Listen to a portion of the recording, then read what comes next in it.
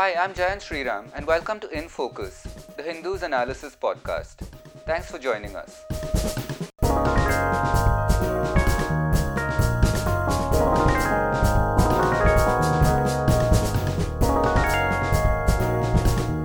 Today's episode is on the all-important issue of money that's needed to fight the COVID pandemic, and on the sharing of funds, of tax revenues between centre and the states. A running theme during this lockdown period and of the handling of the COVID pandemic in general so far is that decision making has been largely centralized, while the fact is that it is the states that bear responsibility for the real frontline battles against COVID-19. So we look at the sharing of funds between centre and state governments and take both a long-term and short-term view of this issue. Even before the COVID pandemic hit, what was the balance like between state and centre? At different phases in our history, there are ebbs and flows toward greater decentralization or greater central control. So, at which juncture do we happen to stand now? And then more immediately, of course, it's a fact that states are desperately short of funds. Especially so now, with economic activity being almost absent for the past month and a half. So how can this problem be addressed? My guest today is M. Govinda Roa, an economist who was a member of the 14th Finance Commission. He is a regular columnist for The Hindu on these issues. We'll link to one of his recent articles in the show notes today, in fact. And he has kindly given us time for this different medium, this different forum of discussion today. Mr. Govinda Roa, thank you so much for joining the In Focus podcast today and making time for us. You're most welcome. So, sir, there are two aspects to, the question now of transfer of funds between centre and state. The first is the immediate context of the fact that during this COVID-19 crisis, many states are suffering a funds crunch. So that I think we'll talk about that in the second part.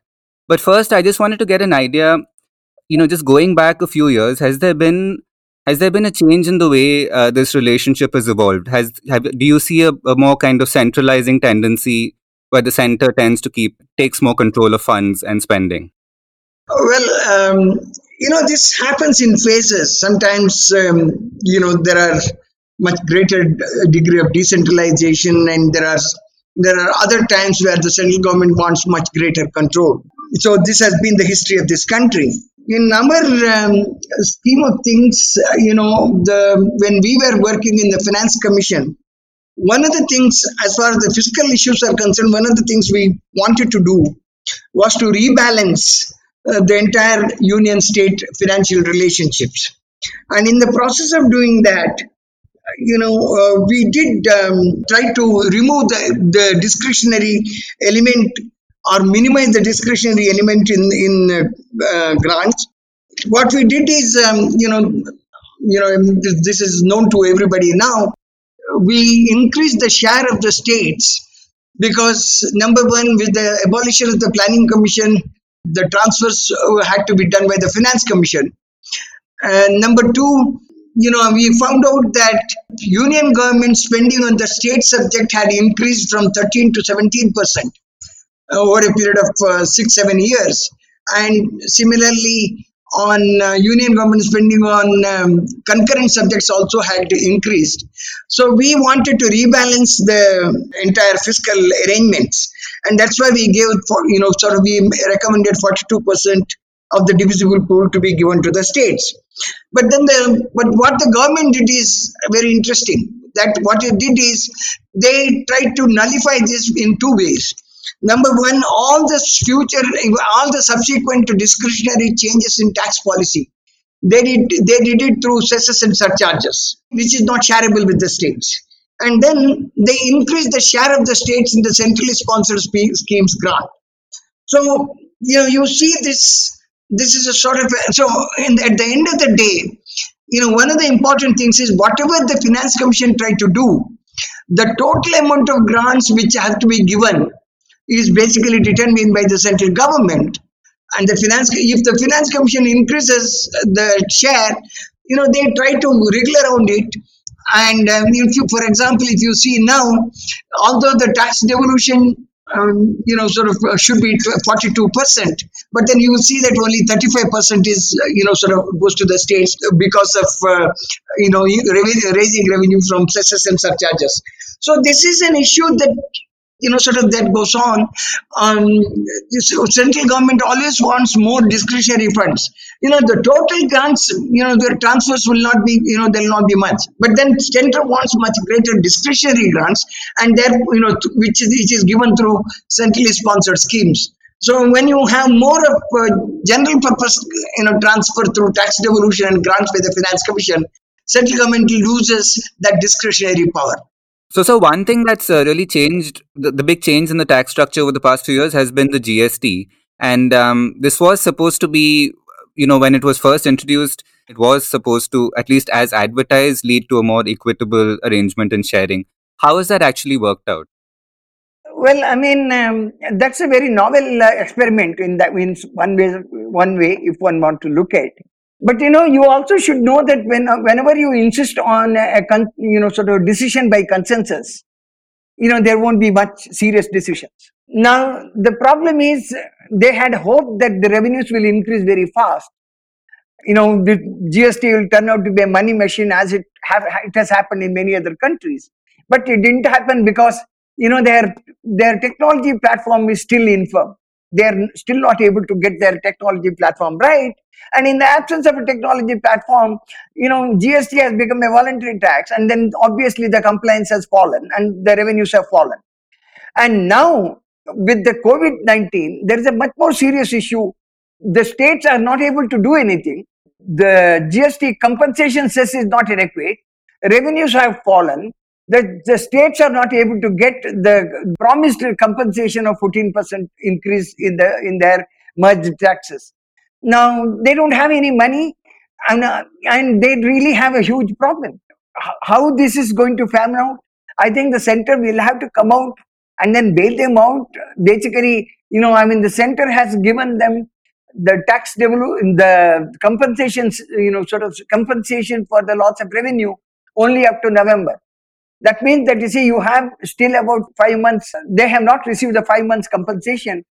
Now that is putting a lot of pressure on the states. Now, ultimately, it's not that the thing has been centralized, but at the same time, these decisions have to be taken at the GST Council, and they have to resolve this issue.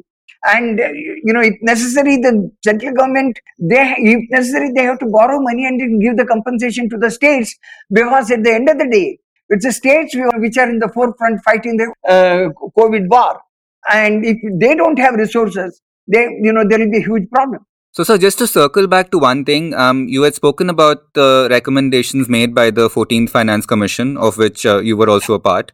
And we also spoke about how the government circumvented some of those recommendations.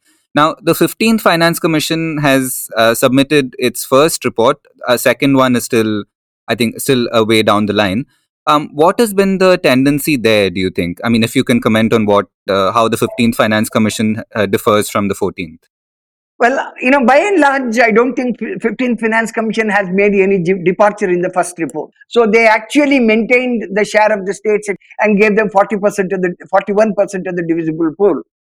Now, obviously, the variables keep changing, and obviously some of the states have grown much faster than others, and the shares of the states will change. They brought about some minor changes in the tax devolution formula, but then they have also said that going further, they are going to give some performance grants and some sector-specific grants.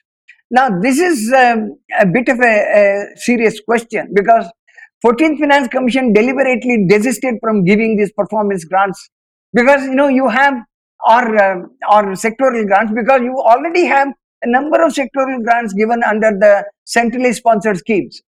Now, you are coming up and giving additional sectoral grants, many of them on the same sectors as the centrally sponsored schemes are, with some pointed or specific performance requirements. I mean, I must also add that the terms of preference of the Finance Commission has tried to nudge the Finance Commission to give sort of less to the states. And there has been a very series of statements in the terms of preference, which basically, want that the center's requirements should be given a preference in the division of taxes. And it also goes on to ask whether the revenue deficit grant should be given at all. You should consider. But so there has been a lot of nudging. But the Finance Commission so far has not yielded to that nudge, and it has been fairly, it has really taken an objective view of things. If I can just ask you, sir, to just elaborate on the concept of these performance grants and sector grants, just for our listeners who are not totally familiar with these terms. What happens is that Finance Commission, when we did it, we basically said that we are only doing the balancing of the revenue requirements and expenditure needs of the states, and then we avoided giving any sector specific grants.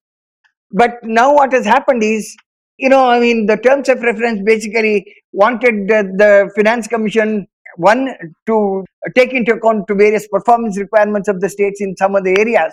And the other thing that I think the Finance Commission itself decided that there are some very important areas which should be prioritized by the states. In order to prioritize them, they said that, we should give them sectoral grants.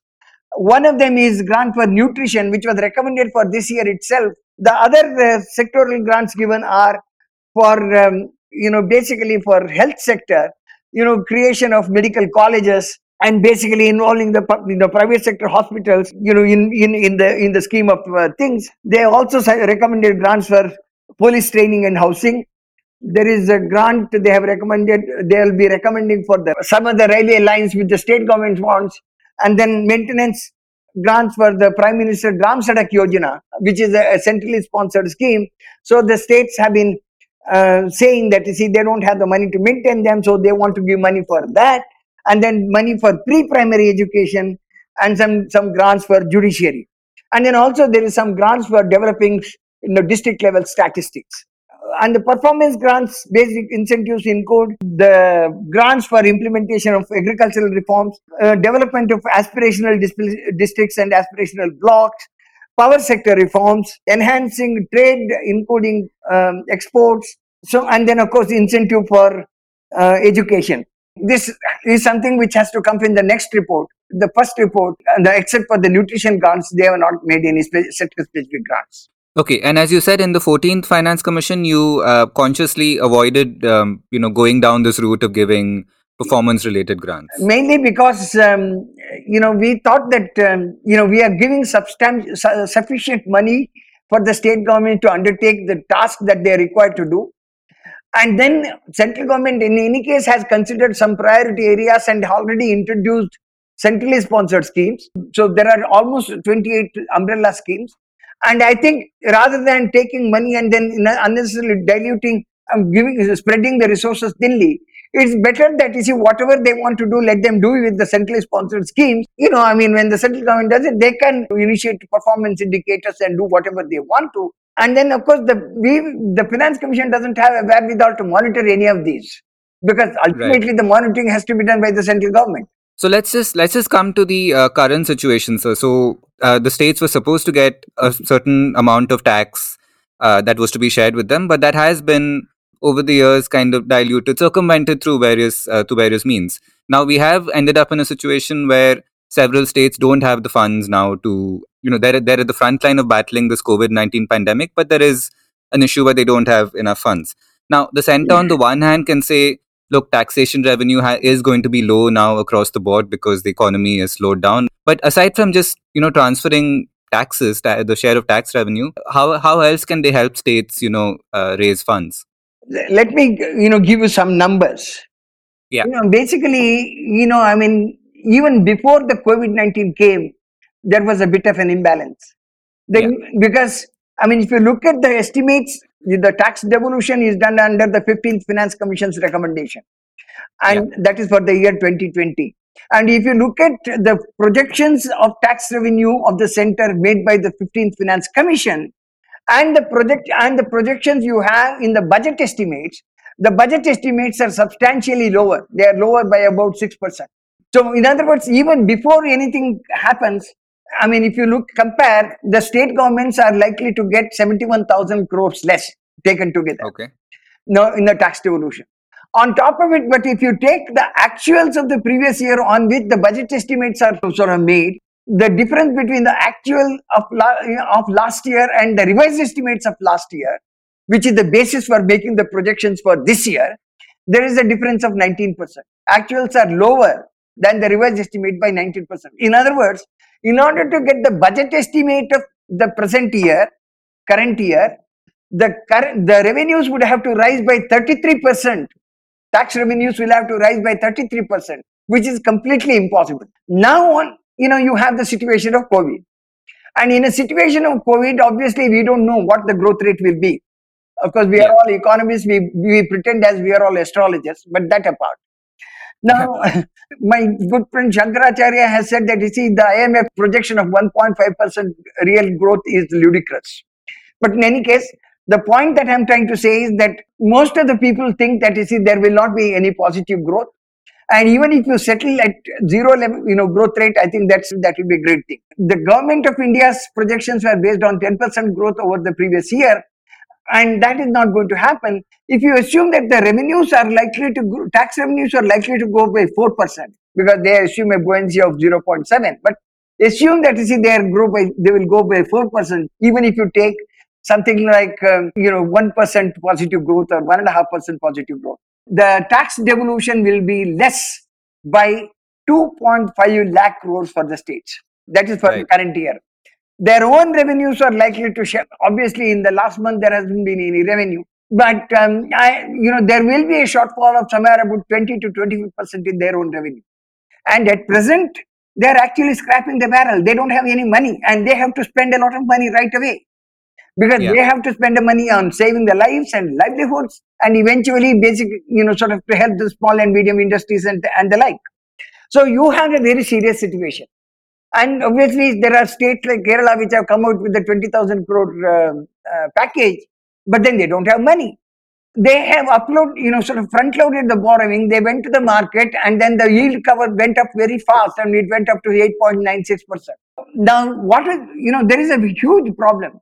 So, Punjab Chief Minister has written to the Prime Minister saying that, look, you work out, since the Finance Commission is there, you ask the Finance Commission to work out what is the loss going to be and give us a COVID grant. Give every state a COVID grant so that, they can manage. But that is in the works. I don't know whether that will happen.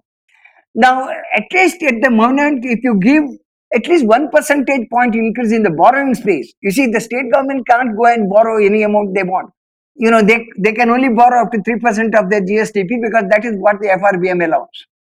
Now, even if you take the escape route, just as the center has taken, which is 0.5% of GSDP, even then that has to be permitted by the center, because Article 293 of the Constitution says that if the states are indebted to the center, they have to seek the permission of the center to borrow. So, which basically implies that the center has to give them a borrowing space.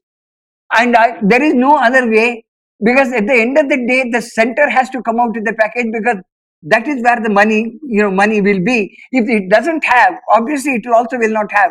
I mean, of course, they are raising about 1.5 lakh crore from the petroleum products from yesterday's measure.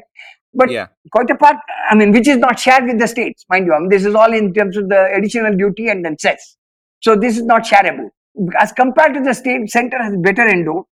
Number two, center can borrow. Center has much greater capacity as compared to the states. And you can't allow the states to go bankrupt. They won't. Obviously, that is not possible in our system. And therefore, I think a much greater accommodation is required. And the states are doing their bit. In fact, they are deferring their capital expenditure.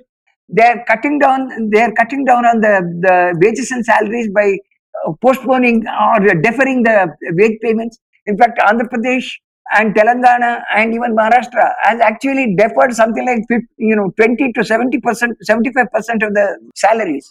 And in fact, Punjab, I was told that they will be able to pay the May salaries, but they don't know what will happen to June. That's the situation that we are in. Even Kerala, which is a CPM ruled state, has sort of taken 6 days salary in a month. They are deferring, which they will be paying after 6 months. So there is they are doing a lot of things that they can, but I think that with the greater center's capacity, the government of India will have to wake up to the situation. And perhaps just to sum up, sir, if you could, can we sort of break it down into a couple of points? What can the center now do to help the states? In sort of just to sum up. Now, the basic thing is that you see upfront, one of the things that they need to do is that announcement to the states that you can borrow up to 4% of GST instead of GSDP instead of 3%, so that the states have the comfort that they have that borrowing space available when they want it. Number one. Okay. Number two, they should ask the Finance Commission to work out a COVID grant. Basically, to see what all the total loss that the states have undergone, and obviously the Finance Commission would work it out and then distribute it in an objective manner, so that you see the states don't lose out on the entire scheme of things, and then they are ready to meet the contingencies that they are confronted with. These are the two major things that they do. They have already increased the ways and means advances to 60. This thing that helps the states in planning their borrowing calendar better. The money is not much, but it helps them to when to go and borrow, so that borrow at a cheaper rate rather than paying 8.9% or 9% of interest rate. These are some of the things that we need to do, and the entire thing has to be done in the spirit of cooperative federalism. This is the time. Right. This is the time where the center, in fact, you see, most of the decisions regarding COVID is being taken at the center. They have to empower the states to do it, because it's the states who know where the hotspots are, how they can really come out of these things. I think it's important to give them the comfort and confidence so that they can fight the battle better. Thank you, sir. I think that was very succinct. We'll end the conversation there. We'll end the podcast. Thank you once again for making so much time for us today. Thank you. Thank you very much.